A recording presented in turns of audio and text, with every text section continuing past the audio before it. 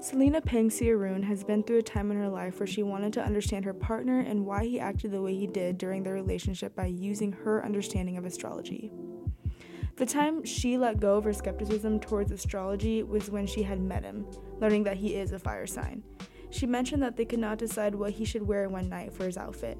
His feelings were full of confidence without wanting to hear any insights into what Selena had suggested for him as a better color-coordinated outfit.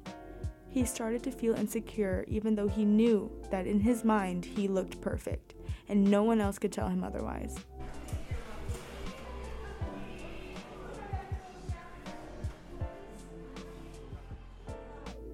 From Selena's experience, she has met those who are considered fire signs and believes that they are all similar.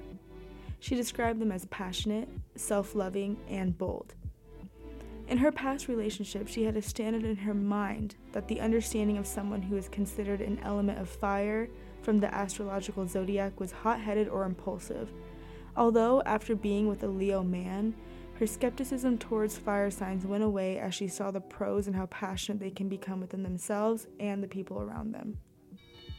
Let's lose the skepticism towards astrology and dive deeper into how it can play a role within life and relationships. The problem with society is that people are losing an open mind when it comes to something they cannot see or feel. Could astrology be the fate of the universe? Could astrology be a delusion? It is one thing to be curious about what astrology and zodiac means, but it is interesting to think about how some people do not believe it plays any part in who they are and their compatibility with others. This podcast is strictly for people who want to understand why astrology is so important when defining love. If we do not understand ourselves, how could we possibly understand someone else in terms of love? I am Britsana Nantanara, and I sat down and interviewed two people who use their knowledge towards astrology when understanding their partner and the traits that they themselves portray. It is difficult when learning about your zodiac sign and the personality types when you know absolutely nothing about their meanings. As curiosity rises, it feels like astrology is just fate and that everything ties together and makes sense. But how? I interviewed Selena Pengsiarun, who has some knowledge when understanding herself, but does not investigate traits further when determining her future partner. I asked her if she has ever felt skepticism towards the truth about astrology. Sometimes here and there, like, if I believe it. Yes.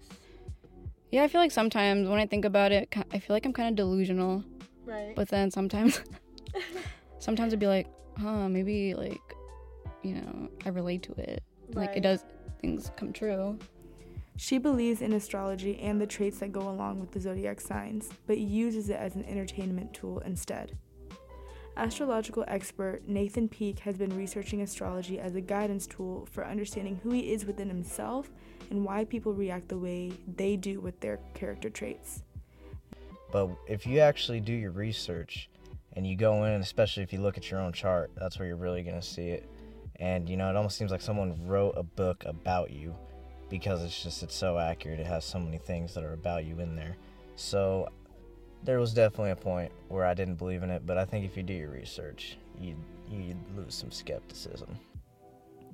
An astrology birth chart uses the exact date, time, and location of your birth to recreate a snapshot of the sky at your exact moment of arrival. The zodiac is grouped into 4 elements: fire, water, air, and earth. All these elements differ from each other, but some have a sense of compatibility in terms of opposites attract and why you may not have a good relationship with a certain element or zodiac sign. Fire signs, Leo, Sagittarius, and Aries, are known to be bold, creative, and daring, and their tempers run hot.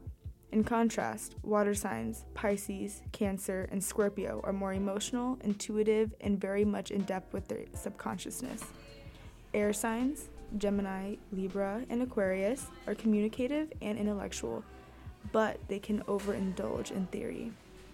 As for earth signs, Taurus, Virgo, and Capricorn, they are more practical and in tune with reality, but can become stubborn in that aspect.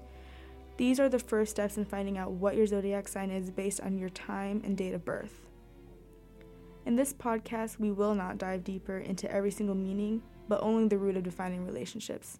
There's an element known as the Venus sign that everyone has in their astrology birth chart. So a Venus sign, that's sort of your relationships, your love, your fortune, that kind of stuff.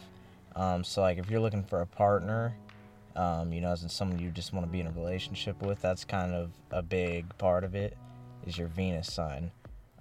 For example, mine's in Scorpio, and that Scorpio, you would just take basically some of the energies that would come with that sign and then put it into that category. This is the solution for finding compatibility when trying to dive deeper into finding the right partner for you. But yeah, I think Venus is where you're going to see a lot of, the compatibility and whether or not, these two can sort of mesh. Personally, I am in tune with myself and I believe in the universe and what it has to offer. I am not as religious, but I do have some Buddhism that I grew up on that brings an inner peace as to what fate is. The way the stars and galaxies align is my understanding of the world and why I am here. For future references, I hope that if people can keep an open mind, the research really starts to make sense of certain actions and the way we can sympathize and relate with others.